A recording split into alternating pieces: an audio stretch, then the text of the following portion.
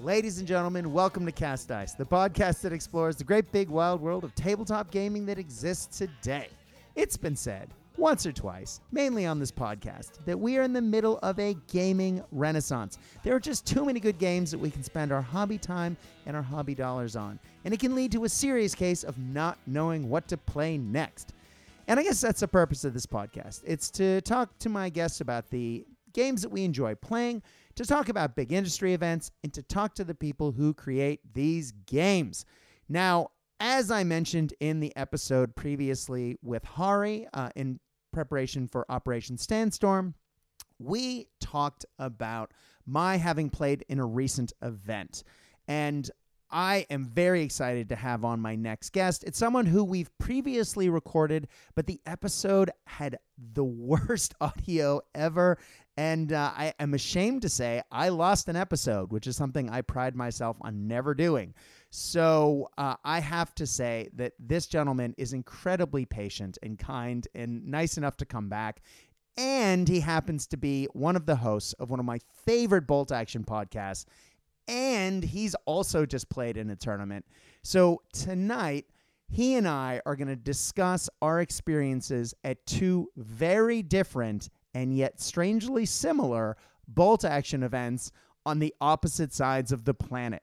Now, if we're talking opposite sides of the planet, we are actually talking Wales and Australia, in this particular case, Melbourne to Firestorm Games. And if that's the neighborhood is Wales, you know it has to be the bearded wargamer from the Sounds of Battle podcast, Race. Welcome to Cast Dice. Yoch, Brad. Thank you for that intro. It was it's more than I'm worth. Oh, please. Mate, I love listening to your cast. You guys get up to some great content. You go to some great events. You talk about campaign days. You unpack all sorts of fun. I mean, how many podcasts regularly talk about sea lion lists? I mean, it's great. And there's just tons of bolt action content in there from another perspective that I really dig. And I listen to you guys every time you put out an episode, and I look forward to it. So thank you so much for coming on, brother, because I'm a huge fan. Thank you for having me, because this is, for me, the pinnacle of podcasts. Cast Dice. I thoroughly enjoy it. Thoroughly. He says, wincing, I am just a guy with a mic. It is a pleasure to have you on, my friend. But let's talk shop. Now, you and I are both Major League bolt action enthusiasts, and you have played in a huge event for you guys. Now, circumstances being what they are, it was a little less than we had originally hoped. But talk us through the Welsh Nationals, because you just went. Yeah, so it was for us. It wasn't a tournament that we ran, but because it was in Wales, I personally wanted it to be massive. I really did. Unfortunately, didn't quite get there this year. But talking to the man, the myth, the legend, Paul Walker, who did run it, Warlord. Aloha. Aloha. He's got a lot of plans for next year. One of them being tickets out a lot earlier than they were this year. Mm-hmm. But I know he tried his absolute best. He did everything. We had a good conversation about it when he was down, and he did everything he could, but dates and stuff like that meant that tickets were only released 5 weeks before the event, which unfortunately, due to other amazing events happening at the time, like Danish Nationals, we lost a lot of our European friends who would have come over. They went to Danish Nationals. Couple of close friends, Russell Wright and Paul Wickens, they went to Danish. Russell was meant to, he didn't in the end due to other reasons. But and then Roll Call as well got called, which is a very popular event with a lot of people, and a lot of people bought tickets for that. So it did reduce the number coming to Welsh Nationals. And then classic case of COVID made that even lower. So Paul told me we started with 16, we lost 4 the week of, and we lost the 4 the morning of. So we ended up with a national tournament of 8 people, but 8 of the best people, 8 of the absolute best people. Ouch. Yeah, I mean, you can set everything up. I mean, I've run many tournaments over the years, and I've been to many tournaments over the years, And sometimes things are huge and they're gangbusters, and other times circumstances just start to be what they may, and numbers start to drop, or they just don't take off in the first place. And sometimes you just can't help it. All the preparation in the world means that things might be a little smaller. But from what I hear from all the talk on the street is that the other national tournaments, the ones in England, in Scotland, and then the overall nationals are going to be big as Ben-Hur. Yeah, they're due to be massive. It's a great idea. Personally, I like it because there is that side of bolt action that I know yourself, you don't get that involved with, and I don't tend to. I do like the competitive side of it, but it's not something I go to more. I play bolt action more for the themey and historical fun side of things. But I do like a competitive tournament, get those juices flowing. So this is supposed to be the creme de la creme of competitive tournaments. You've got each quarter will have its own tournaments, and then with the final quarter being the big shebang, where all the best of the best will battle it out for that kind of national or almost international, because I imagine we'll have people coming from outside of the UK to play. Best player of them all. And long may they live. So though you only had 8 players, the 8 players you had, that was a pretty stiff field. Like there was a lot of competition there. It was hardly a cakewalk or a little walk in the park. No, it was the people that turned up are known to be tough players. Johnny Curran, I've played a few times. He is a tough cookie. Richard, and then there were people who were not unheard of, but you don't normally see in so much in the circuit. I haven't seen too often. One of another fellow Welshman, and now his name escapes me, and I'm really embarrassed. And that's going to bug me because I played him first as well. That's going to annoy me. But he was the only other Welshman there. There was only the 2 of us. I've not played him before. I saw him at the Open, and then Alex, the gentleman that won the whole thing. I've not seen him around much. I think he's quite new to the game, but he's a very good player. You can tell he has played war games before, and that he knows what he's doing. Yeah, I do like when new players show up, and some of the older bolt action players, and I don't mean old as in age, but older as in people who've been playing for a while, are like, oh, it's a new guy, I'll run you through a game. But, occasionally they are seasoned wargaming veterans. I know, for example, Nick Beattie came on the scene a couple years ago. He's an old friend from a number of game systems, and he's been on the show plenty of times before. But he walked in with the King Tiger, and everyone assumed that he was a noob who was bringing something he didn't know what to do with. And Nick is not the soft, fluffy gamer that King Tiger would have you believe, and he ruined people's day. And it was just watching him wreck face with the King Tiger when people were expecting, something, a newbie. Oh, it was glorious. Yeah, I must say as well, the lists that we played on the day were surprising, actually. For a competitive tournament, you expect to see the usual. But actually, people had quite a range, including Pete from the Juggernauts, who are known to be massively competitive. He normally runs Japanese, and he wrote himself a Rangers list. Derby's Rangers, in fact, from the new book. Interesting. Yeah, he did have the veteran 105 Sherman. Of course he did. That nasty and usual multi-launcher, but only a single flamethrower in a double platoon tournament. Only a single flamethrower and only a single multi-launcher. So, it was a bit of a shock sometimes. And I when I go on to talk about my games, I'll talk about my own arrogance and from what I see. And I've got no issues with talking about when I've made silly mistakes and been a bit arrogant. Yeah, it's nice to see a tournament where actually it was really down to the player. Nice. Well, my event was the exact opposite of your event. It was designed by Drew, who was this year's TO for CanCon. He stepped up, even though he's a Victorian. He went up to Canberra to run our big national event. And so as part of that, I believe that he said he was going to run some beginner style events to welcome new people to the game. And he ran 2 of them back to back, one on Saturday, one on Sunday. And the idea was Saturday would be entirely people new to the game, and Sunday would be people new to the game, but then veterans, people who, had been playing many times, could come in and get some games in, both against other people who are experienced gamers.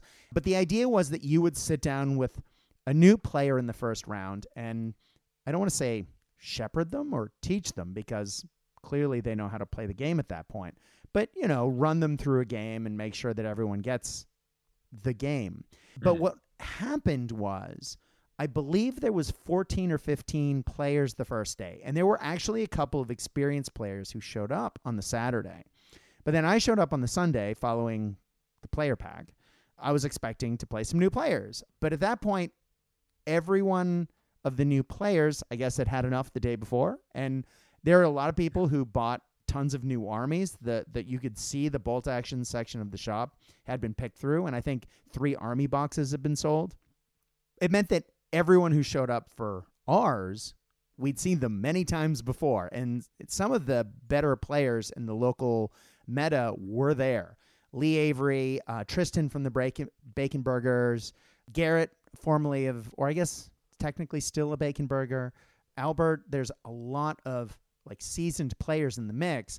And so we had technically 7 players, but then the TO stepped into play in the last round. So I guess we had 8 as well.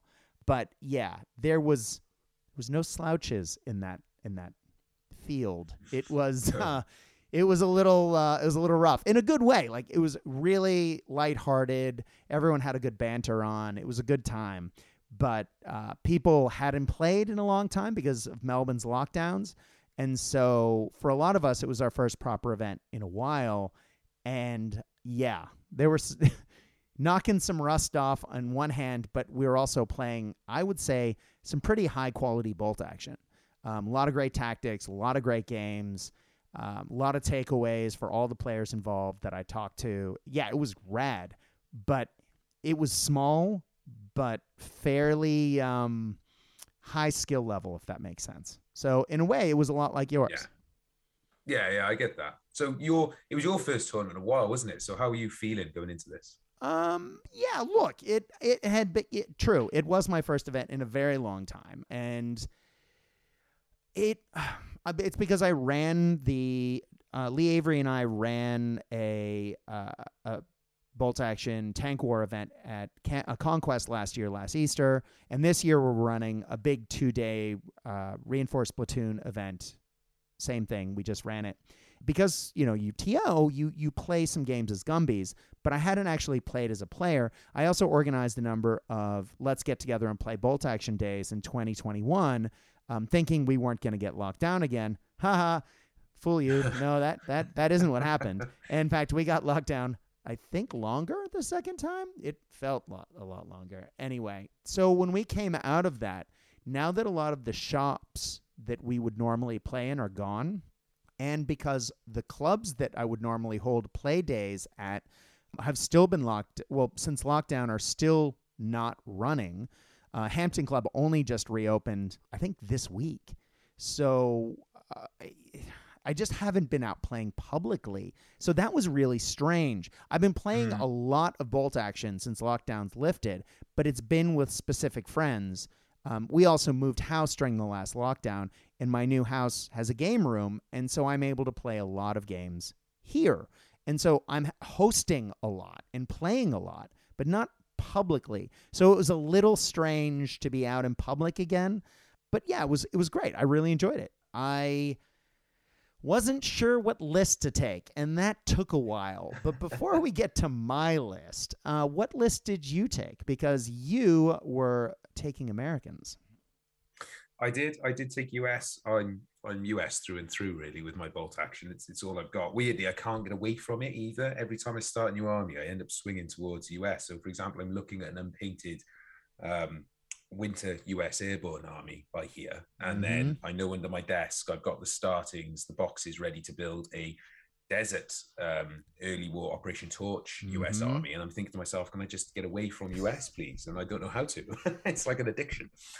Hey, those national rules are real good. I'm just saying. It is bolt action with training wheels. Look, I've never called it easy mode, but oh no, I did do that. I did do that a lot. In fact, I'm saying it again right now. Easy mode. That's all right. Can't help myself. Sorry. But yeah, I guess once you get into a way of playing a game and you know the way and you know it inside out, I find it difficult. I've got a DAC army and I find it difficult to move and shoot. And then I go, oh, forget to add the one for moving. So I'm getting used to that. But anyway, yeah. So I went with my Marine Army, my US Marine Army, and so the pack allowed. It was your usual competitive pack, so it was one of everything was allowed for.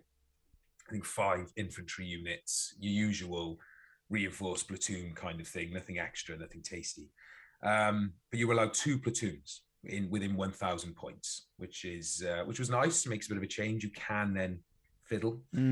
So I played with this list a lot. I had a few different ideas, and eventually I settled on 2 inexperienced officers because I see them as a tax. I'm not using them for anything. They're literally there to bolster morale for my double multi-launcher that's sitting at the back. 4 units of 5-man engineers with flamethrowers in, 4 Dodges to accompany them. You're killing me, dog. Okay, sorry. Yeah, I know. Sorry, go ahead. 2 Stuarts bristling with machine guns. I think that might have actually just been it. Yeah, no usual bazooka, no sniper, nothing like that. But and 2 inexperienced medium mortars. So let me get this right. At 1,000 points, you had 20 dudes. 4 squads of 5. Yeah, 4 squads of 5 at 1,000 points. Yeah, basically to take objectives and stuff. Okay, I know it's we play in very different metas. For the record, plus you were playing. To be clear, you were playing an event that touted to be heavily competitive, as in people bring out the filth, ringing the little bell. Yeah, exactly. That list wouldn't touch any of the tournaments I go to. So if I ever go to any Russell Wright themey tournaments, my list is incredibly themed. Okay. Welsh Open is based on a theme. That's my jam. But for this, I knew I had to go hammer and tongs and I had to bring stuff that did not match. In fact, I went as far. My Stuarts, with all the bristling machine guns, are actually painted to be in the desert with the future inexperienced horde that I plan on making for my US. So all my Marines are very dirty. Okinawa, they're still themed there. Like, bases are all filthy. And then these Stuarts are like just sandy. It looks really weird. But I was going to say, that's not jarring at all, is it? Yeah, I know people are looking at that and you can see them twitching, going, why aren't they themed the same? What's going on? Yeah. It's because Stuarts weren't there, so I'm not painting them like that. It's not happening. Yep. So yeah. Nasty. My list is a little different from that, just quietly. Wait there. I want to ask, how come the Joes didn't come out? Because I absolutely love your G.I. Joe project. Why didn't the G.I. Joes see this tournament? They deserve it, man. They deserve it. They're going to come out and play soon. I just added another batch of 7 Joes to the lot. So I'm getting close to what I need for a reinforced platoon. I think I'm down to 5 or 6 infantry models before I can field it as a full U.S. reinforced platoon, U.S. Airborne, speaking of easy mode. And then at that point, I can just add bits and pieces for fun. But look, I didn't want to show up. It was supposed to be for, you could play a beginner or you could play. It was supposed to be very heavily World War II themed. So I wanted to keep to that. And so I brought an army that I had added a bunch of models to during lockdown, which was my Finns, a force that I had run previously as a bunch of snowsuit Soviets. Yes, I know that is sacrilege, but I also had a bunch of Soviet models that went in there. And, they're wearing white snowsuits and they're carrying rifles. It's not like, and a bunch of them are carrying Soviet SMGs because Finns. So it wasn't like I was completely out there when I did that. but I'd never run them as proper fins in an event. I'd run them socially a couple of times. And so I really wanted to do that. And in my readings, I'd done some research around Finn organizations throughout the war. And though I really wanted to play Winter War, I didn't have enough riflemen painted, and the white paint scheme takes a really long time to paint. And so I was kind of going like, what do I have painted? And then it occurred to me that one of the units that I'd researched in wanting to go beyond the Winter War was a Continuum War, early Continuum War formation, which was around Finnish heavy tank platoons. And so they were basically 2 to 3 T-28s that they would run on the field, and they would be followed up with infantry, sometimes CC infantry, sometimes regular infantry. And so for this, I have 2 painted T-28s and went, you know what? I'm going to get a little wacky. Now, before everyone starts screaming filth, I fully acknowledge that the multiple turret T-28 is a very good tank in bolt action. It is, however, the Finnish version, which means it is unreliable. It also has one less machine gun than it should because they fixed that typo in the Soviet book, but not the Finn book. So keep that in mind, kids. So every time it takes a pin, for any reason, it takes another pin because of the unreliable rule. So pins stack up against those vehicles really quickly, and that makes those machine guns a lot less effective. So keep that in mind. But I really wanted to run those in tandem. But I also didn't want to be a jerk. And so I ran 4 8-man Finn squads, continuations war squads. But I took no Panzerfausts, and I didn't take Tough Fighter or any of the bonuses. I thought the 2 T-28s was enough. So I took the 4 rifleman squad. Most of them the sergeant had an SMG, and then a couple of them had another guy with an SMG. And then I had 2 lieutenants to be able to take 2 platoons to take 2 T-28s. Again, my whole force was regular, so I had regular lieutenants with my regular soldiers and my regular tanks. Sorry, Reese. No inexperienced lieutenants there. But I realized I had about 40 points left over, and so I took my favorite Finn armored car, which is a Recce armored car with a light machine gun and a turret. It's crap. It's unreliable like everything else in the Finnish list, but it was 40 points, and it was there. So I had a 9-dice list that revolved around 2 T-28s being what I call the twin tower lists. So side-by-side T-28s. And yeah, I was really curious to see how they went. The Finns do have that rule where when a unit hits halfway mark, it upgrades veterancy to the next level. So because I had regular everything, I did have squads jump up from regular to vet when I lost 4 guys, and that did happen quite a few times in my games. And wow, that was good. But again, I tried to mitigate the T-28s and those rules with taking none of the toys. No snipers, no CC guys. I didn't have the special rule where you got to advance and then go into ambush within the +1 to hit. Didn't take those guys. I was just bare bones riflemen, T-28s, because that's one of the ways they appeared in the field in the continuation war. And yeah, it was a lot of fun. Sounds it. It's nice to hear like themey lists and stuff like that. That's what I much prefer to go for. And the fact that you consider your opponents in your list building there by not going for like the tough fighter and not going for certain things because you are considering your opponents. You know your opponents have got something to deal with already that's going to be like, oh, I've got to make sure I get that off the table, or I've got to avoid it or whatever. And that is nice. And that's what's needed in some certain tournaments. I know some people would say, well, why are you thinking about your opponents? You know, you bring the best list you can and you go to win. Yeah, it's not how I do it. Yeah. No, it's not. And it's not how, it's fine for certain tournaments like mine. That's what it was all about. I don't consider so much my opponents, you know, I want them to have a good time playing me, but I also, in my head, in that tournament, understand that they should understand what they're coming to. Exactly. Whereas coming to the Welsh Open, for example, those people are there to have a good weekend, and I wouldn't want anyone to get smashed 5 games in a row. over the whole weekend, because unless you're having a really good time with your opponents, so, you know, as you're beating them, you try and make it fun and stuff like you chat in and make it easy. Then they're going to walk away going, I'm never going to that again, because that's not my jam. I didn't enjoy it. Exactly. So, it's nice to hear. It's nice to hear. Well, I was a little nervous because there was the potential for new players coming to this. And so when we get to my game 3, I did have an opponent who took an extra fluffy list.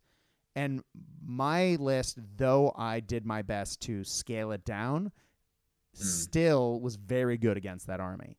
But my first opponent had an army that was almost tailored to kicking my teeth in. So that is a little spoiler for where we're going with this, guys. But, Reese, let's talk about your first game. Now, you guys, I think you and I were both in events that were using the Warlord standard format for competitive play as far as missions went, which meant in my case, I ended up playing a lot of rule book missions. But in your case, you actually played a mix of things. So tell us about your first game. So my first game was against the Welshman. I can't remember the name of. The Mystery Welshman. Here we go. Mystery Welshman. It's really going to bug me, that I is. feel like this is the name of a Scooby-Doo episode. So it started off looking at my board. It was a sort of countryside board with a couple of ruins on one side. And straight away, I kind of thought, I want the side I'm standing at, which was mistake number 1, because I didn't. I wanted the other side. And I didn't realize that until during the game. I was very silly. I wanted the open side where I could see more because of my nice multi-launchers, of course. But it was no man's land. And this, to me, is like one of the most pointless. If you're going to play no man's land, don't play meeting engagement. Yeah. Because 2 reasons. 1, you don't waste 15 minutes deploying on the board. Nobody wants to deploy on a board. Everyone wants to go turn 1, come on the board, start shooting. Let's get on with it. And 2, who needs 1 turn of only being able to see 24 inches after you've just had prep bombardment? Yeah. Rally. I can't see you, so rally. The only thing that can see are forward deployers. The gentleman had a spotter, and even where the spotter was, he still wasn't 24 inches from my closest unit. So he couldn't see anything. He couldn't do anything. So I rolled a 1 on prep bombardment because, of course, I did, and he got his prep. So he put a load of pins on things, and that was fine, except for one of my multi launchers where it decided it didn't want to rally and it wanted to stick with 3 pins on it. So I was a bit like, that's annoying. I just spent the first turn rallying while he spent the first turn going down. So it was just like, why? Just play meeting engagement. Yeah. So anyway, good opponents. He was a nice enough guy. I will be honest, like, I call a spade a spade. He takes a while to make decisions sometimes. I did find myself towards the end of the game grinding my teeth, because at the end of the game, I was losing, and he was taking a while with some decisions. I don't think he was doing it intentionally. I don't think at all. It was tight, and he didn't want to lose or draw because he was winning. And we had like 10 minutes left, turn 7. I was like, come on. But yeah, so he played it well. He played all the cover, which is where I realized I needed all that nice rough ground. I made a silly mistake in sticking my multi-launcher and my mortar on a road, because there was walls either side looking for that hard cover. But I realized all my dodges and flamers, which were in reserve, because of course you do that, didn't want to get hit by prep, then couldn't use that road to get right up to where his guys were in the hard cover. And this is where my arrogance came in. Yeah, it's where my arrogance came in, because I looked at his list. I looked at the gentleman. I thought, I remember you at the Welsh Open. I think I placed higher than him. And I thought, I've not seen you around much, don't know much about you, so I'm not sure about you as a player. Looked at his list, German, and not a lot in it that was competitive. There's no flamethrower, 1 multi-launcher, there it is, okay. He had a drilling, which is the triple auto cannon on a half track. Which is a very good vehicle, but is very not, it's you don't see it a lot, but man, is it good. Yeah, it is. You don't play autocannons often, in especially in competitive games. People don't tend to rate them. However, hello. Mm-hmm. So that drilling was in reserve, and unfortunately, my steward took a turn in, and he'd never played a steward with the bristling machine guns before. So when I wiped out one half of one of his units with just one shooting, 18 dice, Mm-hmm. splash on the table, he was asking, "So why has that got 18 dice?" And I was like, "Yeah, because it's got this machine gun, that machine gun, blah blah blah." Because it's filth. Yeah, there you got it. Yeah, because it's filthy. But unfortunately, I was a fool, left my side open. His drilling comes in off reserve, bang, 3 autocannons, good night, Stuart. Oh, yeah. I was like, ooh, first turn, a second turn that was, gone. Silly mistake by me. So he was a good player. He played very, very well, very tight, used the cover well, was picking stuff off. Mm-hmm. He got an early lead on dice. I then started to panic. I realized my arrogance. I realized, my God, I've not thought this through enough. I just thought this will be an easy win. So my one flank then after that, Stuart went. It was the same flank, the multi-launcher with the 3 pins on. So that was still trying to rally that.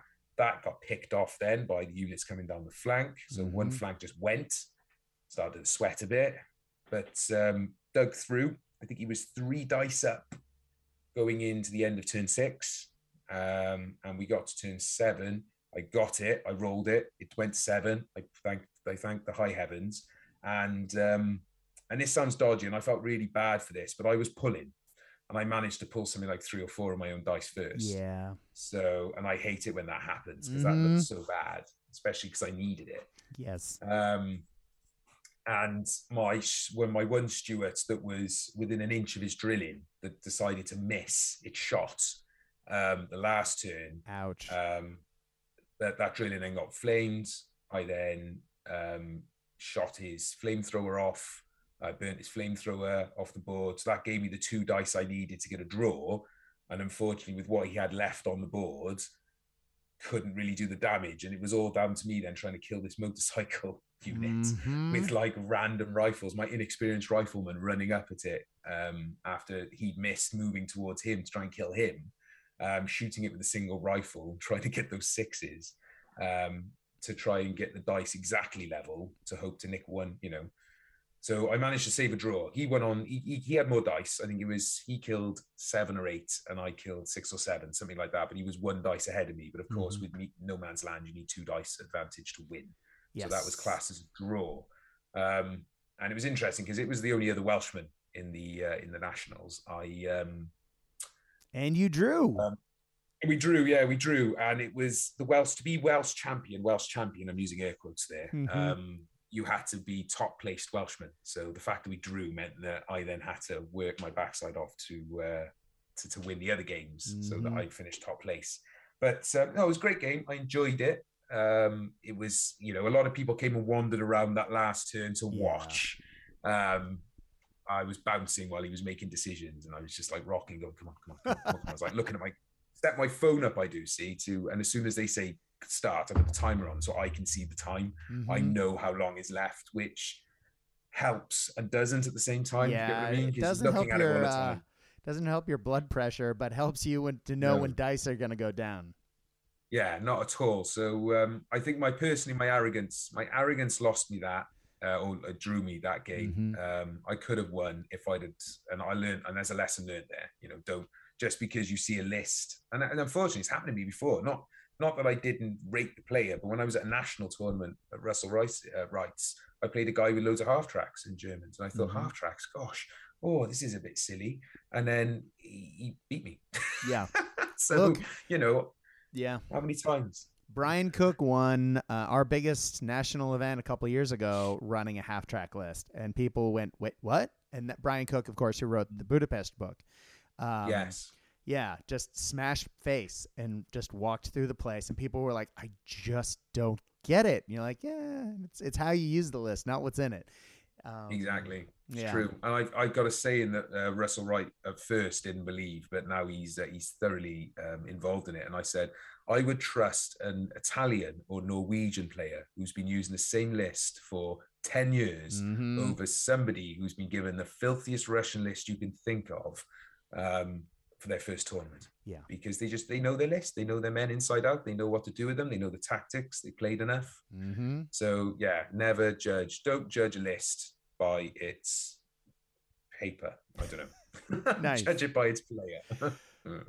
Well, my first What about round yours? Go was on. similar to yours in that it was, drum roll please, No Man's Land. Oh. So I also played No Man's Land, and I also played against Germans.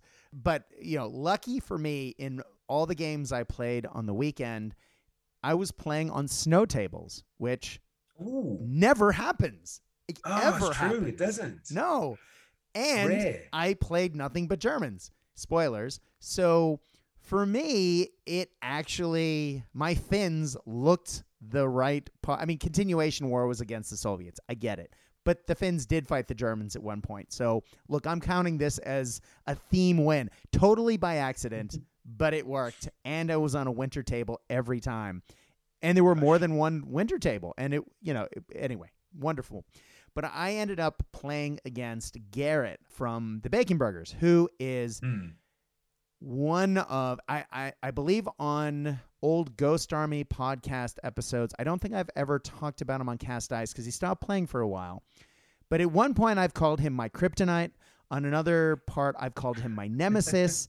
I have called him all sorts of interesting titles over the years. He is an incredibly good player.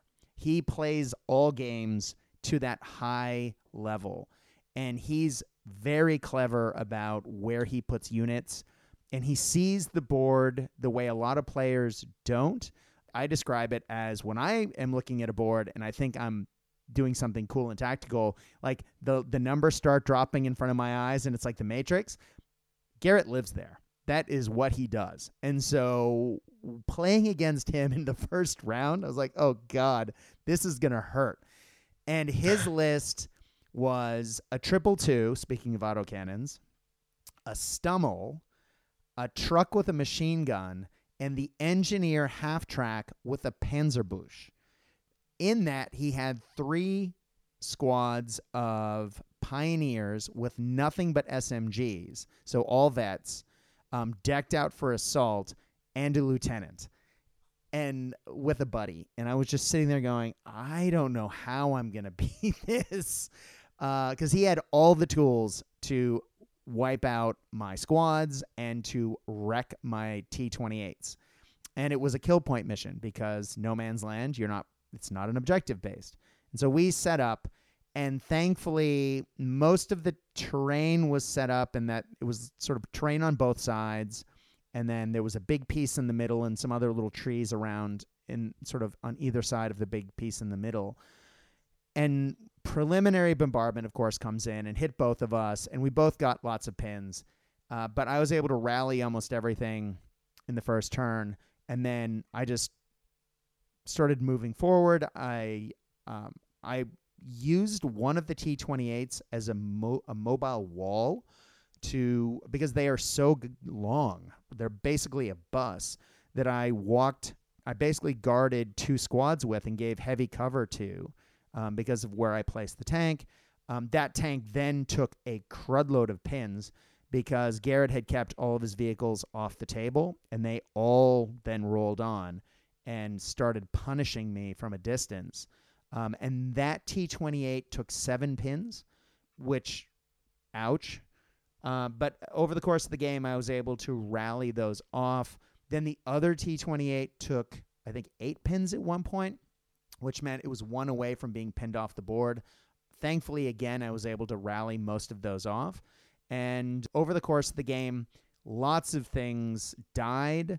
There was super high casualty within units, but weirdly, and I'll explain why it's weird when we get to the end of the game, very tactical. We spent a lot of time sort of jockeying around that middle terrain piece and going in and out of cover, hiding, going down at opportune moments to try and preserve our order dice. It was an incredibly challenging and wonderful game to play. Garrett, I forgot how much fun he is to play as well, and we made jokes and laughed the entire time, but it was probably the most challenging game of bolt action I've had in years. And at the end of it, we both had killed 1 dice in the opponent's army list. Even though we both had most of our infantry models dead, the order dice were still on the board, and we just couldn't complete and take the other ones off. So we ended up drawing, which I was very happy with. considering what I thought would happen in the beginning of the game. But yeah, wonderful game, great opponent, and thank God his vehicles were open-topped for the most part, because my riflemen actually were able to put pins on in the right moments. And I don't think either one of us had awesome luck moments, but at 2 points in our game, Garrett got, I think, a 5-dice run of dice, and then I pulled, I think, 6 dice for him in a row at one point. So it was super lopsided as far as order dice pulling, but again, it ended as a draw. It was a wonderful game. I had a blast. Yeah, it's nasty when you end up, I hate it, you're pulling out, it's just, yours again. Yep. Yours again. Why? Yeah. Well, we were sitting there just saying, you know what? Bolt action happens. Yes, it does. We both did it. Unfortunately, both times it was his dice. But that did mean that in one crucial part of the game, I was able to then have basically my entire army move and deploy as a whole, because I knew I think I had 7 order dice in the bag and he had 1. And so I just went, yep, I know what I'm going to do. This, and this. And that really helped, which is something that consistency is something you don't normally see in bolt action. And so that was really interesting. But yeah, good stuff. That was my first round. How about your second round, sir? So my second round, so we're using best coast pairings now. So I had to play against someone else who had drawn their first game. And luckily someone else had done. So I was playing Pete from the Juggernauts. Mm-hmm. So a bit of a podcast versus podcast battle. And this is where Pete had surprised me a bit, because I knew Pete was a Japanese player. Mm-hmm. He talks about him a lot. Yeah, he does. And there he was there with US. Now, I'd like to point out at this point that 8 of us were there. And you couldn't do this again. This will never happen again. But 8 players, 4 players were playing Germans, 4 players were playing US. Mm-hmm. So it was just US and Germans, Battle of the Bulge style for the whole tournament. So first game Germans, second game US, so a bit of blue on blue. I just found the listings from the game. The first gentleman I played was Gary Morgan. There we are. I've got names now. I thought I need names because I feel bad. It's horrible. And he would have gotten away with it too if you hadn't found that list. Sorry, going back to the Scooby-Doo joke. Go ahead. I did. Yeah, I got that then. Like it. So we were playing timely objectives. Now, I'd never, ever in a million years played timely objectives. I'd never heard of it. I think I had heard of it. That's a lie. I think I've heard of it before. So the objective, you've got 3 objectives on the board, and they've got to go on the center line, 12 inches away from each other. So everything's in the center. You get to place them. One person obviously places 1. Another person places 2. You roll off to see who starts. But yeah, they have to be centered, and then obviously 12 inches away. Now, 12 inches away allows large squads to take 2 objectives, because we're playing warlord rules here. Right. And I imagine most people do, which means you need to be 3 inches away from the objective to claim it. When we play the Welsh Open, we play touching the objective. None of this 3 inches business. You have to be touching it. So I'm not really used to that too much. But I don't think any of them were 12 inches. I think we were further than 12 inches away. So there was no shenanigans with 2 units taking 2 objectives going on there. But I just thought it was something I thought about as when we were talking through the pack, me and Pete. And the way it works is you get a point for every objective you're on at the end of the turn. So that old chestnut. Yeah, the old classic. So obviously you've got an availability. If you're on 1 objective for 6 turns, you get 6 points at the end of the game. So Pete's playing Rangers. Rangers get to lead the way. Ouch. So turn one, Pete has decided not to put anything on the board, not to put anything off the board, sorry. He's just gone everything. We need the objective, so everything needs to be on the board, which is a valid tactic here. And of course, lead the way, anything. There was a bit of terrain on, some of it was open. You could get to 1 objective by turn 1. So on turn 1, he was on 1 objective straight away. So he was already getting a point. I've already got to try and remove these large US Ranger squads because they were all big. They're Derby's Rangers. They get 9-inch movement through rough ground. So, it's not quite a run, but it's quite a bit of movement. And he's got a Sherman 105 with the nice howitzer on, with veterans, so it's got the stabilizers, so it doesn't pay for its movement. He's got a multi-launcher at the back of the table. He's got a sniper, and he's got lots of big squads. They've all got tough fighter as well.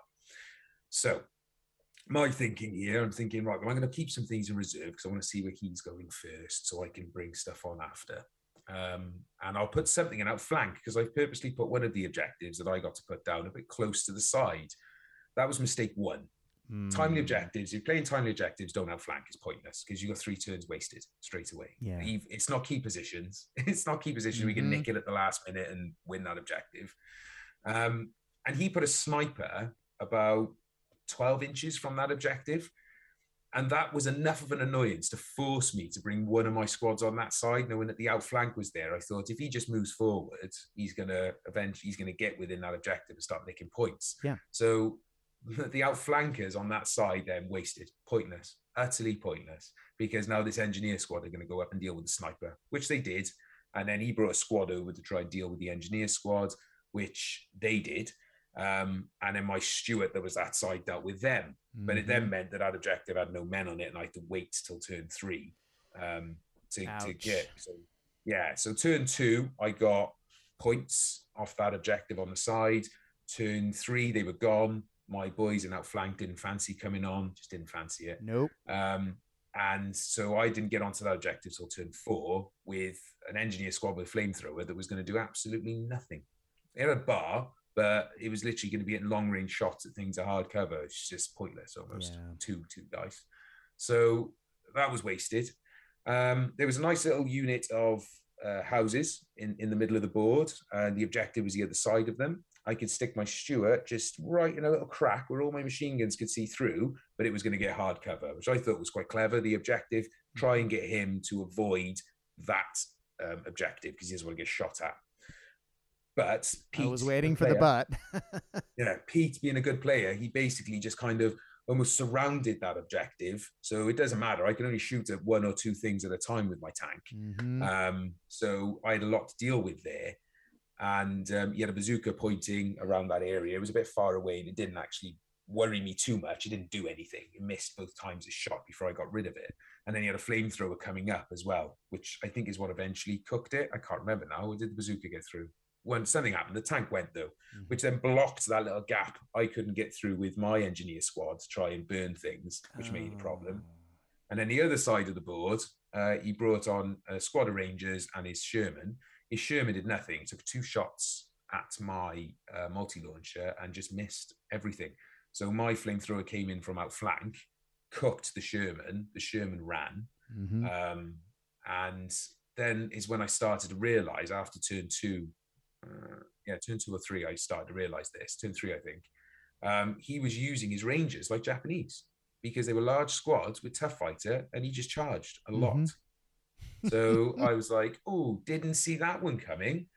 You know, you can take the Japanese army away from the player, but you can't take the Japanese tactics away. So he was still using them quite like Japanese. He was able to kill and then jump back. People have play styles, right? They do. And this is Pete's. And this is where you throw me now. The next game I play against him, you'll play nothing like it, and I'll be really shocked. But so turn 1, I lost a bit to the multi-launcher as well. I think he got rid of the multi-launcher got blown up by his multi-launcher. My officer standing next to my multi-launcher got sniped, so that flank went away again. So, you know, and even I think he said to me, you're quite unlucky with early dice. Obviously, that gave him control. And from that point then, I think it was 2-1 turn 1. So he got 2 points, I got 1. 2-1 turn 2, 2-0 turn 3, 2-1 turn 4. And I got to be honest, I did something that I don't normally do, and actually I won't ever do again. But I was looking at it because it's timely objectives, because you can see what's going to happen. It's not key position. I could see there was no way I could win this. It was impossible. He had men in the right place on ambush. I had 1 engineer squad with a flamethrower left that was hiding behind a building. If it came out, he was going to get shot to death. I had 1 Stuart that had to get closer and closer to a bazooka to do anything, and they can't take objectives because they're vehicles. I had one. I think my officer was picking. He's an experienced officer, and my multi-launcher that was left was still hanging around. And then I had a bunch of jeeps just randomly driving to the back of the board. Mm-hmm. And I said to him, "Look, I can't win this. Do you want to carry on, or would you like to sit and chat?" And actually, thinking about it, because I placed above Pete, but only because I had more kills than him. We had the same points. Although I did have significantly 45 to 37. So I think he'd have probably killed 3 more things if we'd have carried on, because I would have just hidden. I wouldn't have bothered. I'd have just kept my points, my dice. He would have had to come for me. And I saw that coming and I thought, do you want to give up? And you happy for me to concede? Because this was a tournament, unlike the Welsh Open, you get 1 point for a loss in the Welsh Open and 0 points for a concession. So it keeps you in the game. But with the Warlord pack, you get 0 points for a loss, regardless of whether you lost or conceded. Right. So I said to him, "Are you happy? If you want to play on, I'll play on." But I didn't tell him, obviously, all I was going to do was sit back. But he was happy to end the game. But to be honest, afterwards, at the end of the day, I had a bad taste in my mouth because I'd done that. Mm-hmm. I don't like people who concede normally. If people concede, they concede in anger. And I wasn't angry. I just knew the rest of this game was going to be boring. For both parties. So, but I probably wouldn't do it again. I probably wouldn't even put the option on the board again. So if Pete does listen, I apologize, Pete. He didn't take it badly, but I still feel like I should apologize. Yeah, I see what you're saying. I mean, that's one of the problems with that style mission and why I removed the count objective points from objectives style mission that was in the original Bolt Action Alliance 2020 pack, because it can get away from you really early. Bolt Action, for better or for worse, does have some swingy moments. Bolt Action happens. We say that all the time. And so in a situation like that, it can feel unforgiving if someone gets ahead of you in points. I've been playing a lot of Marvel Crisis Protocol recently, and that is a regular occurrence in that game. And I really like it in that game because they have 2 sets of objectives that run simultaneously on the board, so it doesn't feel so bad. There's other ways to win. Not to mention, if you get really far behind, you can still throw a car at someone, and that feels really good. So I like to do that. That is Brad mode right there, and it's a lot of fun. However, I keep wanting to like that style of scenario for Bolt Action. And yet, I think you add kill points to it. You add kill points to it, and it becomes a bit different because then if you're losing on objectives, and you can try and kill things, and then there's another element to it. Things could have gone differently for me if I'd have not put that unit in outflank and just in reserve. Then I probably could have got rid of the Sherman, and then brought the next unit on and got rid of that unit in the forest that was holding another objective. And things might have been a bit more interesting. There might be more of a pincer situation going on where. Because in my head originally, I was saying he had three turns or 2 turns of 2-1. And I thought to myself, if I can get turn 5 and 6, or maybe even 6 and 7 at 2-1, then I bring it level, but I need to get an objective. And it just wasn't possible to hold it. And I could get him off it, but I don't think I'd have been able to hold it. Yeah. Again, once you get behind, it can feel bad. And I really like Bolt Action in that it swings and it's cinematic, and you can have those heroic wins. And I love that about the game. Anthony from the Ghost Army podcast once wrote a mission called Scalps, and it was very similar to what you're describing. However, what made it different was you didn't get the objective points. The units did. And if you were able to kill them, I believe in assault, or if you killed them, they would drop the objective points and you could capture them. And so they were a resource that you would take and hold on to, but then could be taken from you. And that kept the opponent in the game. I thought that was a very clever mission when he wrote it. That is, I like that, because you could almost get an objective for 2 turns, take 2 turns worth of points, and then go, right, I've had enough now. I'm going to pull away and go hide these points somewhere because they're my points now. And I need to keep this unit alive. And it also plays out, I think, because part of objective missions, and I think some people don't realize this, but part of the whole tactic and thing is putting objectives down. And some people just go, this road by here looks good because there's a crossroads, and they just chuck the objective there. And you think to yourself, but that's a massive benefit for me. Thank exactly. You. Yeah, Why exactly. have you done that? So in that situation where you get to steal objective points, you stick them out in the open then, not near any cover. Go, and you have that one, that's yours. You nick a couple of points and then I'll come along and kill you because you're out in the open, and I'll pick up those points. Exactly. And they'll be mine. Yeah, I like that. Actually. That's a really good play. Perhaps you can suggest that one to Warlords, and maybe they'll change timely objectives. Pretty sure we still have scalps somewhere. I'll have to find it. It's a great mission. My second round was a little something different, and I don't mean to bring the party down a little, but it's been an interesting year at work. I've been given a lot of roles that I absolutely adore, and I've been asking for years, and unfortunately, I've been given them all at once. And so I was very tired and haggard by the time that I got to that game. Bolt Action is a mentally taxing game, and I'm out of shape. I fully acknowledge that. And all the fun, casual games I've been playing since lockdown ended have been single games, not multiple games. And adding to that, I was exhausted, and I knew from previous experience, and you've mentioned it in what you were saying before about how I generally avoid competitive play these days, because I react poorly to it. I usually then try and take it on too much, and I try not to feed the beast, especially when I'm exhausted or I'm feeling like, my mental health isn't awesome. And I had been covering for a lot of my coworkers who were out with COVID. I had tons of extra duties at work the week running up to this. I almost didn't go, but then I thought I really should go and have fun. But I was tired, and there was an odd number of players. And I just said, look, I'm not interested in playing on the top table. I don't care. I'm here to play a couple games and have some fun. And there's a really cool, because it was at House of War, and I haven't been out there in a long time. And it's a huge shop. And I haven't been in a hobby shop in a long time, and got really excited and was like, you know what? Put me in. Don't give me the bye. I won't play in the second round. It's fine. I'll play in the third round, and I'll have a good time.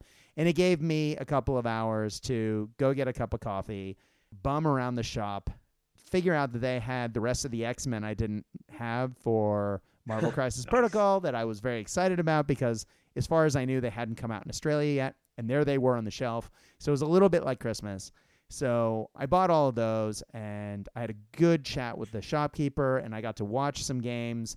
And I got to watch Lee Avery, who is, of course, my regular opponent, and Tristan from the Bacon Burgers, and they were playing a very tight game. And so I got to watch about half of that game as well. And it was just good to sit down and watch high-quality Bolt Action happening. I have zero regrets about stepping out, and had a blast. And that was me. That was my second round. I bought X-Men and drank coffee and had a good time. And that sounds like a good second round, though. Yeah, it was great. I have zero regrets about my choices.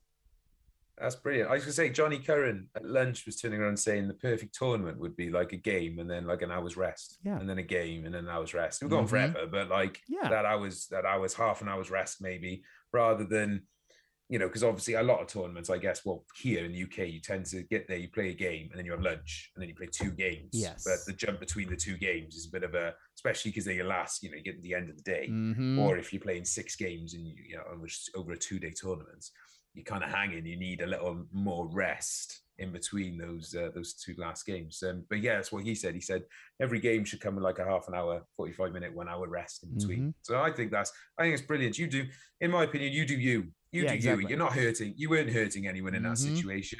You just thought it's going to be much easier. Otherwise, by the end of this day, I'm going to be cranky. I'm going to be a horrible opponent, and nobody wants that. No, nobody exactly. So that was my round 2. So your round 3, my good man. My round 3 was against good friend Phil. So we joked that I picked Phil up before the tournament. He doesn't live that far from me, so I picked him up and took him down. Murphy's Law of tournaments. Yeah. You end up playing the guy you drove with.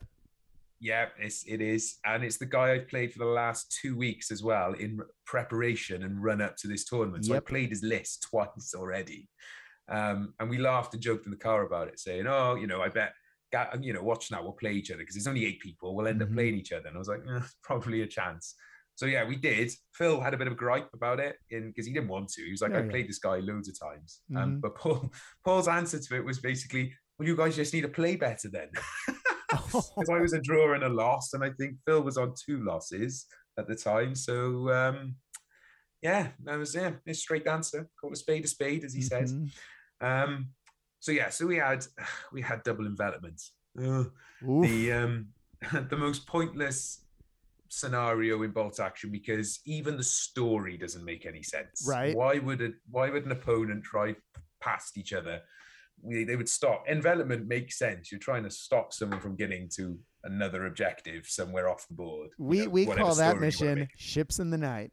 Just passing ships in the night. Exactly. It's crazy. And Phil's got an incredibly aggressive army. There's no artillery, no mortars. It's all about movements. So he's got 2 trucks and 2 marauders with machine guns on. Each one is holding pioneers with regular pioneers with flamethrowers. He's got, what else? He got a sniper team, and he has an inexperienced Panzer IV, because he wants that cheap Tiger Fear. Oh God! He wants the cheap Tiger Fear.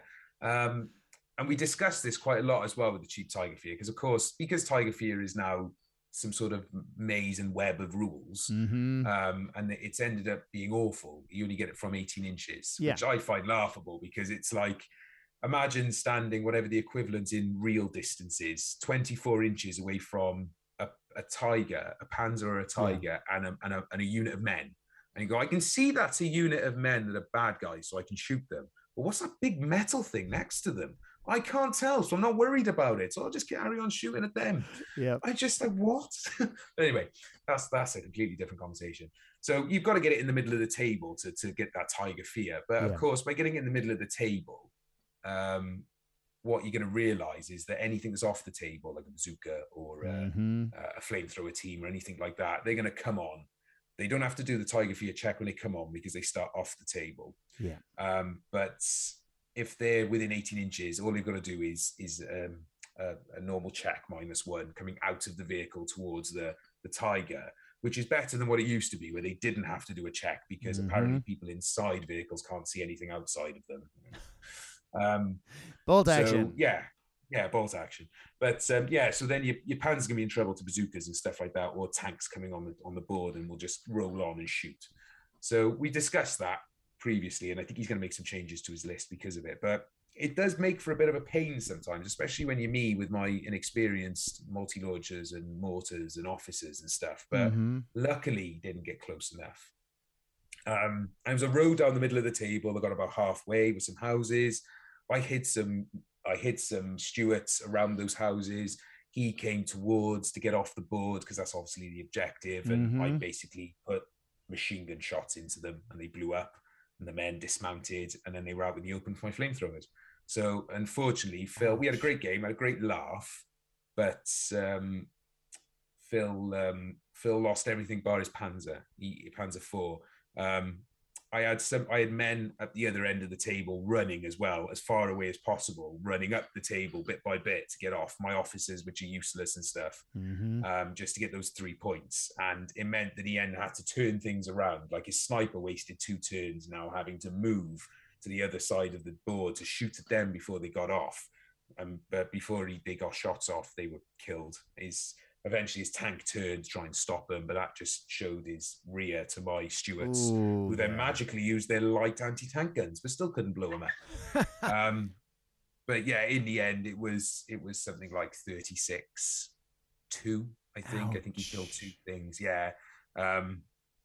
And we spent a lot of time then discussing tactics. We discussed his list, what he can do for competitive tournaments next time, because he's going to go to English nationals.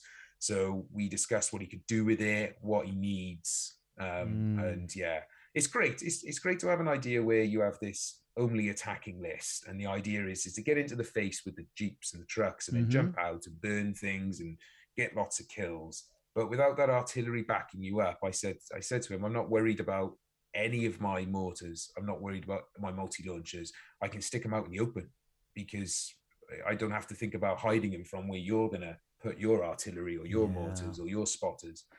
So we discussed that and making sure he had something that could pick on things that don't move. Yeah, he's a good guy, Phil. He's a right laugh. I enjoy playing him. He doesn't take life seriously at all. So I did thoroughly enjoy that. But that was my first win, and I was quite happy with that. It was the end of the day as well, so I was buzzing. Started organising socials for the evening and going out for drinks with people who'd come down. And I was a draw, a loss, and a win. Wasn't where I wanted to be honest. I'd have much rather 3 wins, as you normally would, be in the Welsh tournament. But I was quite happy. I was content. Nice. What about your round 3? You were nice and relaxed now after a coffee, after watching a tough game beaming. I bet you want to just get home and paint those X-Men, didn't you? I did actually, and embarrassingly, they're still in the box on my shelf. I know. I got excited about Bolt Action, man. What can I say? But my round 3, I ended up playing a guy I'd never met. He has been around. He's been playing a little bit, but in events I hadn't been to, and he'd been playing in some social days that I hadn't also been to. And so I was really excited. He knew the rules. Like, he wasn't a new player, but he was new for me. So I was super excited about that. It was a nice guy, a guy named John, and he set up his Germans. And I did feel a little bad after our game because his list was more generic focused than I think my list was. So I definitely think I had a slight advantage there. I believe he had 3 German rifleman squads, fairly large ones, with 1 Panzerfaust each. I think a couple of them had LMGs. There was some SMGs sprinkled in. Then there was a veteran pioneer squad. I don't think he may have had a flamethrower. Oh, he had a flamethrower somewhere else. But they were decked out for assaulting, and they had Panzerfausts. Then there was a flamethrower team. There was a mortar. There was a machine gun bike. There was a truck with a machine gun. May have been a half-track. And I'll tell you why I don't remember in a second. And a few other bits and pieces. But his army, and we were playing hold until relieved. And I was holding the middle, and he sort of had deployed in a crescent around me, but he kept his vehicles in reserve. And over the course of the game, he never brought them on. And I couldn't quite figure out why until the end of the game. And then it became very clear to me that he was going to try and get in, contest the objective, and keep me from winning, because it was that one central objective. In figuring that out, just parked my still living and happily machine gunning away T-28s in a giant V and basically built Trump's wall around the objective. So it was like, yeah, Great Wall of China, come get me. And so he just couldn't get to them in time. But then in having those off the table and in coming at me with the horseshoe shape around my army, I was able to comfortably take his army apart piecemeal, which was really unfortunate. He was a really good player. He made really good decisions, and it just didn't work out for him. And I felt really bad because I really liked the game, and I really want to play him again with both of us having more standard lists. He clearly had gone out of his way to make something that was a little bit more newbie friendly or generic than I did. Mine was a little bit of a corner case with the 2 big tanks, given that they are still Armor 7 and they're unreliable. But he had no anti-tank other than the flamethrower and the Panzerfaust. And he did blow up immobilized and turret jammed my armored car with the Panzerfaust. Turret jam? Yeah, turret I know. Jam? Who would have thought? Turret jam? We even had that conversation. Are we going to play with turret jam? And I was like, sure, why not? Let's do it. You hit me. Let's roll it. And so my armored car was basically useless after that, which is why I was thinking that it was destroyed. But yeah, I basically killed almost everything in his army, bar the 2 vehicles that came in at the end, and I think 1 squad of guys that had been knocked down to a smaller size in a building somewhere. But yeah, I and there was also a great big honking tower in the middle of the board.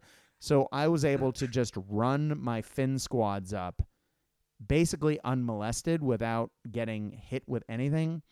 And I was able to knock out the mortar really early. So my riflemen just got up close, and I actually had them within running distance of the objective a couple of turns before the end of the game. And so I was like, well, I don't know what to do with them. I'll just put them in ambush. And his veterans decided to charge me from over a wall. And that meant that I got to ambush fire them with Finns with the +1 to hit. And I have never rolled that many 6s in my life. It was truly ugly. It was an 8-man squad. I think they were shooting. There was an SMG somewhere in there, but I think it was like 7 rifles. I think I had 7 6s to hit, and then everything was a 5 or a 6 to wound. And I think that, and then he had like 2 veterans left, and then I think he failed his test and died. And I was like, what just happened? That shouldn't have. I was expecting to do a pin. What just happened? So yeah, +1 to shoot, pretty good. And I don't think I needed it because I rolled all the 6s. So bolt action happens, kids. But no, it was a great game. I do feel really bad. I feel like it was probably closer than I'm making it sound because I didn't really take a lot of stuff off until turn 5 and 6. But the game was well and truly over at the end. And I won. And I would love to play him again. John, if you're listening, please, I would love to play you again with any army you choose. We'll do this. But yeah, I basically walked out with a draw, a tall cup of coffee, and some X-Men, and a win. So that was my tournament experience, but it was great. And then to end the day, there was a podium, there were prizes and all of that. And it was great. And it was good to see, the people getting awards for things. And rather embarrassingly, I got Best Painted. Now, Tristan, I'm sure on his podcast will say that he and I tied for Best Painted. Because we technically did. But the rules for the tournament stipulated that you can only win 1 prize.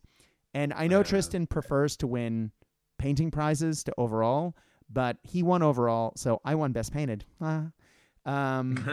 So, yeah, that's my story, and I'm sticking to it. But I was really happy with how the army looked on the table on the day.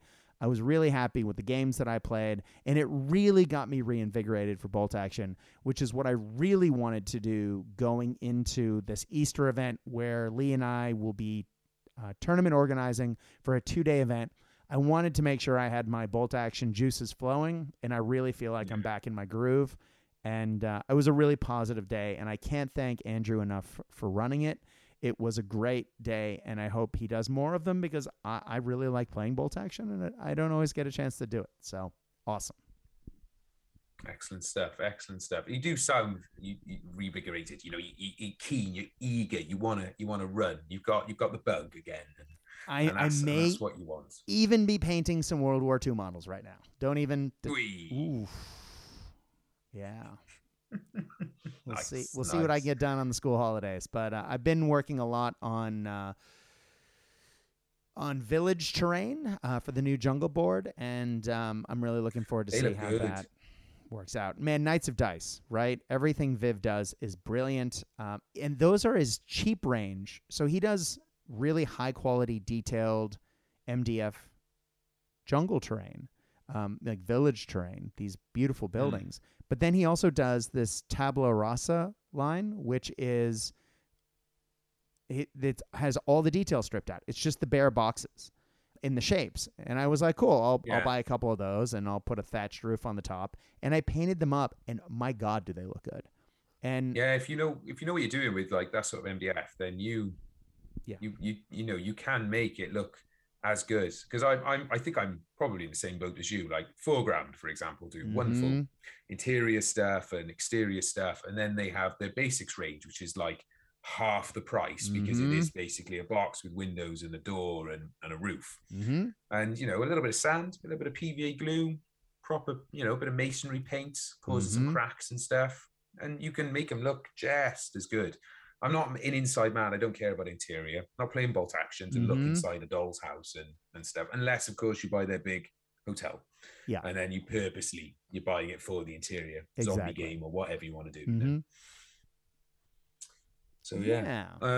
I actually, funny you mentioned that, because I bought 3 of those low detail foreground buildings to add to my existing village board. And I went to paint them, and they were laser burned. And I can't remember if I've said this on a podcast, guys. I'm sorry if I have. I apologize.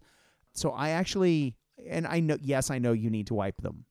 And I wiped them, but they were still badly laser burned because they're pre-painted. The laser had burned the paint, and so they looked scorched on the edges, and it just looked really bad when I put it together. And that had not been my experience with foreground in the past, and I was really kind of disappointed by it.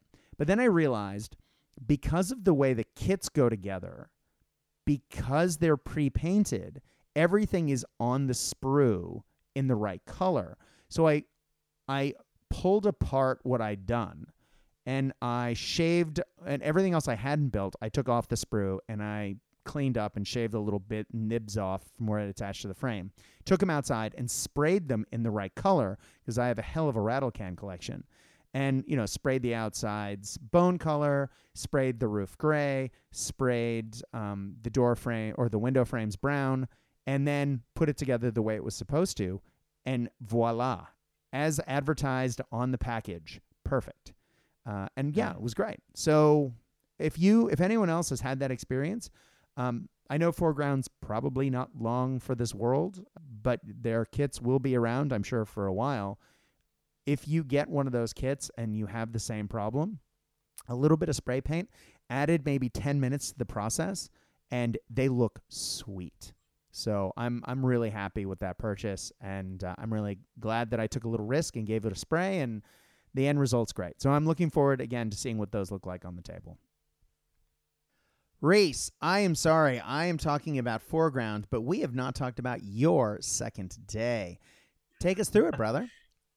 So, yeah, second day. So we all went out for a few drinks the night before. Paul and a couple of the other guys. It's really nice. I tell you one thing about Paul Walker, is he loves to listen to ideas. He really does want to listen to what the community wants. He's all about building a community. That's what he wants. So it was nice to have a chat with him and a few drinks at a local bar in Cardiff. But yeah, on to day 2. So I was paired with Michael Smith, who is the TO for Beachhead. Really, really nice guy.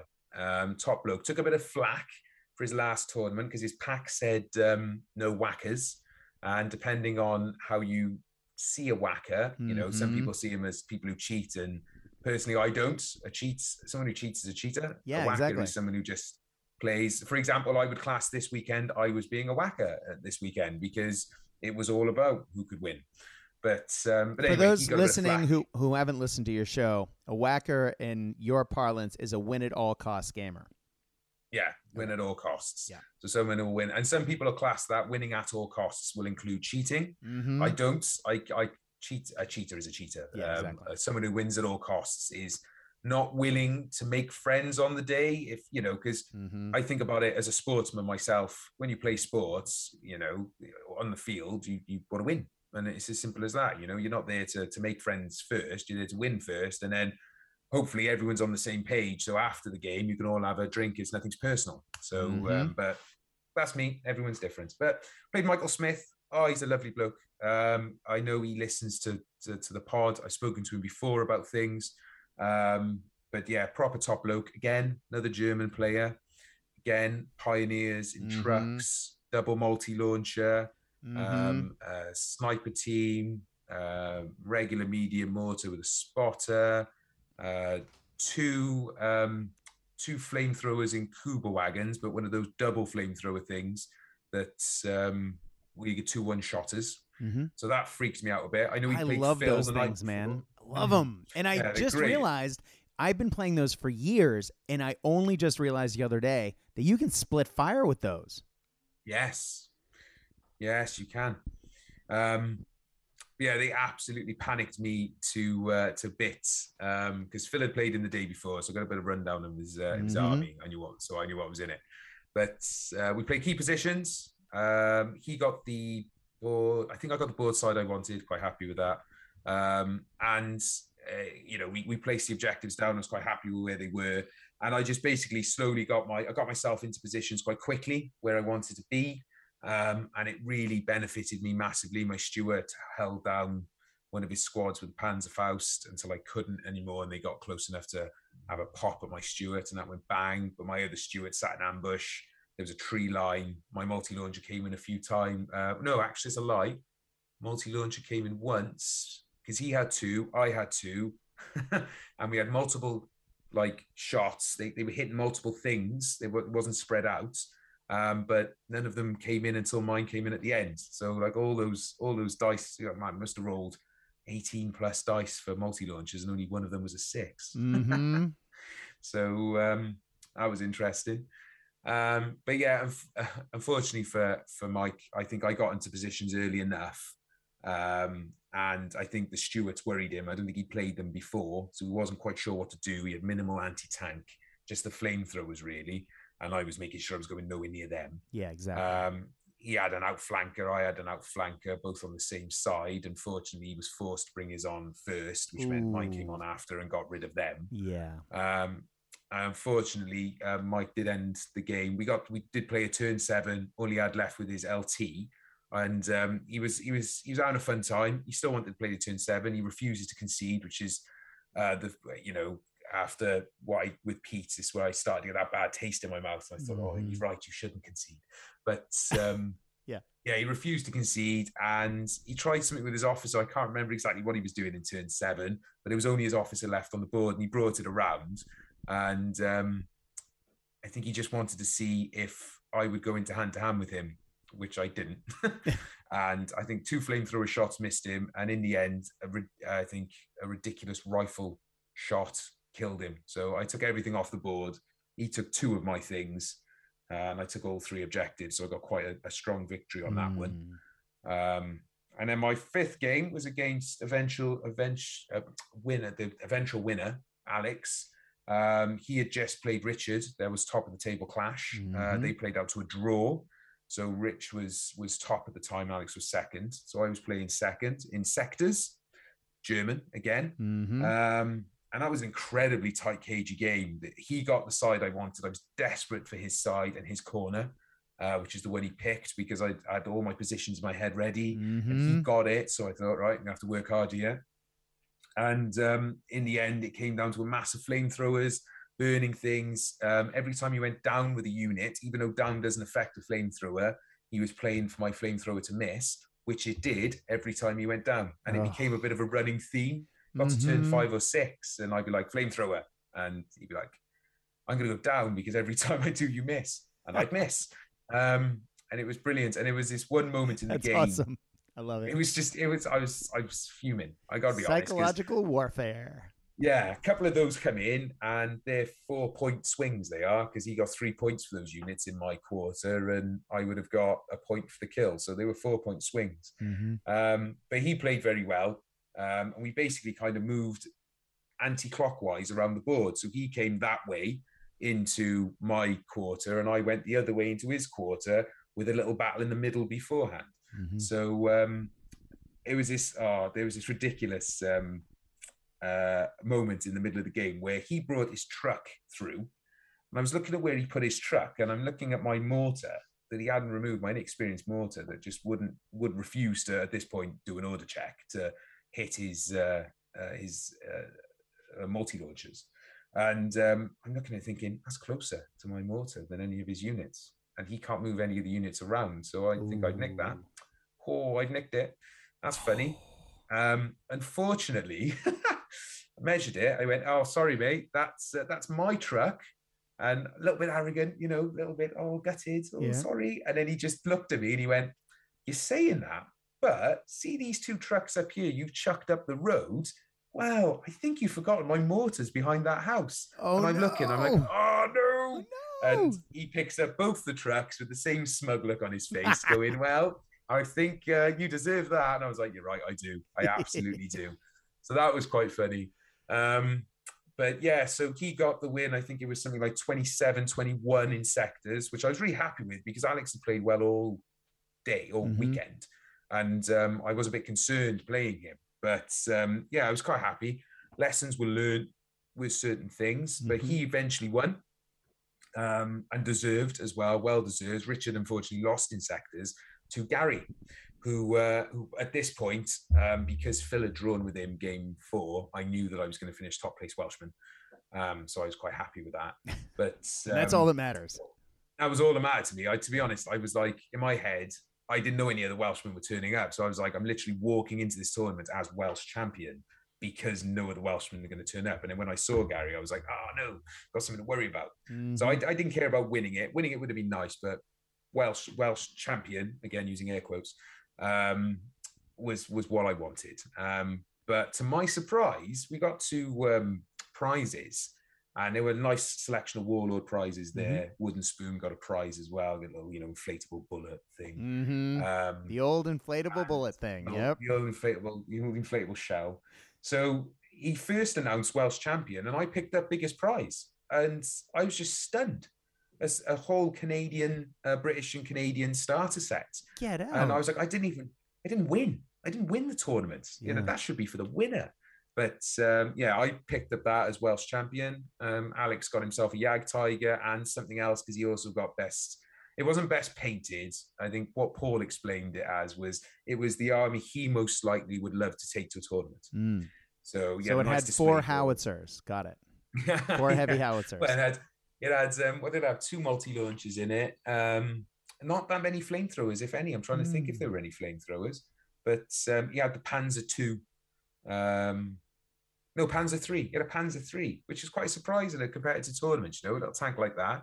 I cooked that thing. That thing burnt. But yeah, well deserved. Johnny came 2nd. Richard came 3rd. Great players again. I finished 4th. I can literally go through all the players because there's not many of them. Yeah, and then exactly, it was Peter from the Juggers, Gary, Michael, and then Phil finished. So are you saying that you were a better podcast than the Juggernauts then? There it is. There it is. I did say that to him. The Jugger, I did say this is a bit of a podcast battle. You did. You brought it up. I'm just pointing it out. I'm just putting a little underline under that I'm sure they'll bring up in a future episode. We'll get to that because I've been I must be honest, I've been a little bit cagey with what I've said in this tournament. I try not to give away too much of my tactics and what I did to win the games because Wales are going to the WTC in Ireland at the middle of May, and I am Welsh representative. But none of the boys from our podcast go. I've managed to pick Welsh boys from around the country, so and they've had to hit certain criteria, even though 2 of them are pretty much English, but had Welsh father or lived in Wales for a long period of time. But the English team are pretty much the Juggernaut podcast. Yeah, 3 they of the are. boys.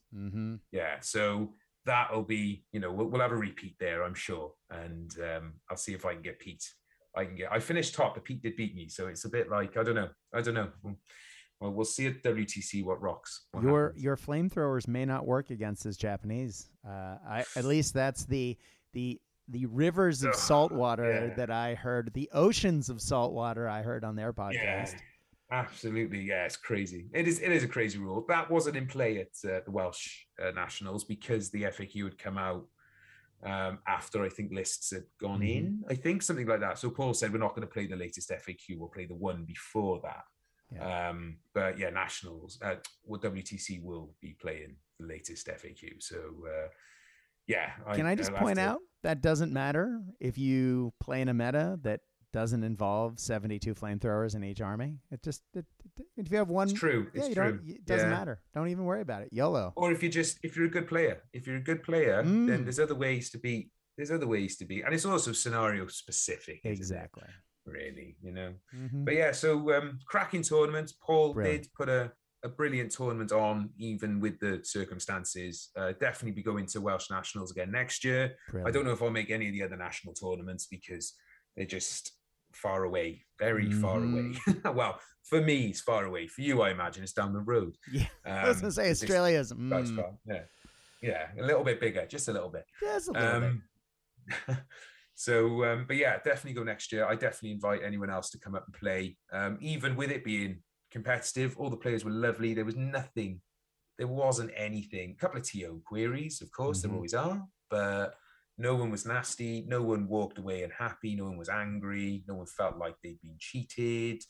None of that. It was very friendly. It was lovely. So it was nice to see that, even though, and the lists weren't even all that bad, to be honest. Mine was probably the worst list there. I was going to say yours is fairly gross, but yeah, you know. Mine was gross, and that was probably the worst list. There you go.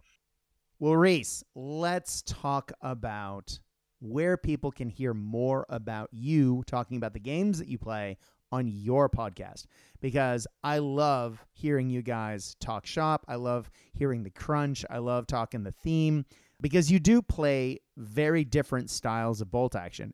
As you said, in the event that we're talking today, you're playing very competitively, but I know from your podcast that isn't how you always play. In fact, you often play other ways as well. And so I find that shifting gears and being able to talk about bolt action in a variety of settings to be really interesting. And yeah, so Sounds of Battle podcast. Hit us with the socials, my man, because I guarantee I'll get them wrong. So here's the usual spiel from me. Please. That's at the end of every episode. Yeah, we are quite different. Mark is very historical, very themey. He's the guy talking about Sea Lion all the time. He does that sort of stuff at home. He loves the campaign side of bolt action, so he's always looking to play that, push it. James also loves his theme. You know, he can't play a German army without taking LMGs. He just feels wrong if he does. And then you get myself, who is a little bit more competitive. I will talk about the competitive side of things, but I do love my theme and stuff like that. And we're all about just playing nice. We're on any podcast system you can think of, you know, Spotify, Apple. We're on YouTube as well, if that's how you get your podcasts, and any other sort of thing.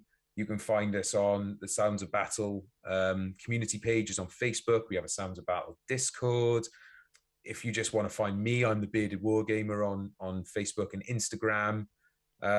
Yeah, you know, anywhere where there's a social, you can find us. We're always interested in what you have to say. We want to have conversations with you. I love it when people contact me and ask questions and what they think. We've had stuff sent to us. So please, you know, come find us, have a listen. Yeah, be part of our community. Definitely. And I, again, highly recommend these guys. If you haven't listened to Sounds Battle, please do, because, you know, there's just so many great bolt action podcasts on the go at the moment.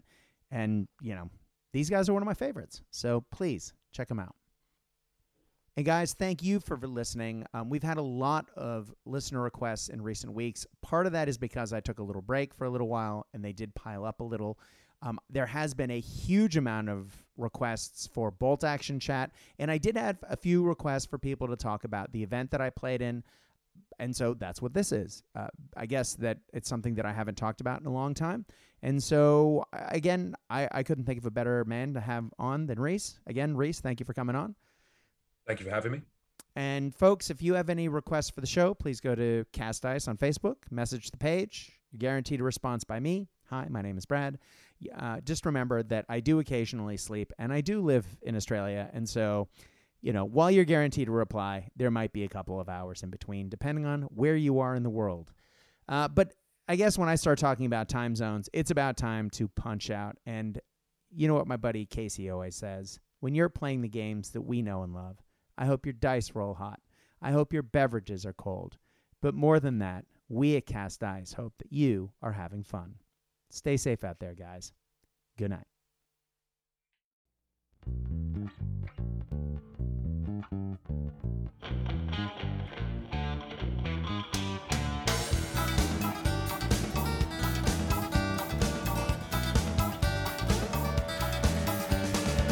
Another day rise in Paraguayan sun. The few cracks open, another Heineken. He's all alone. He's in his little room. He's all alone.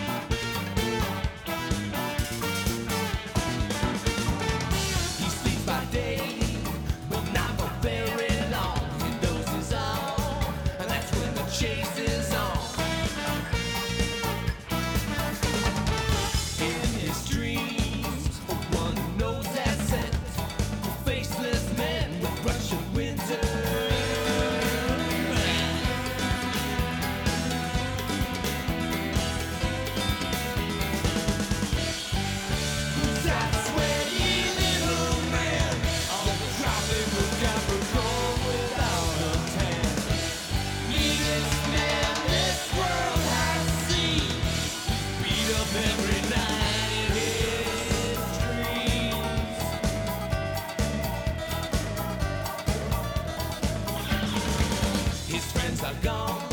They've tracked the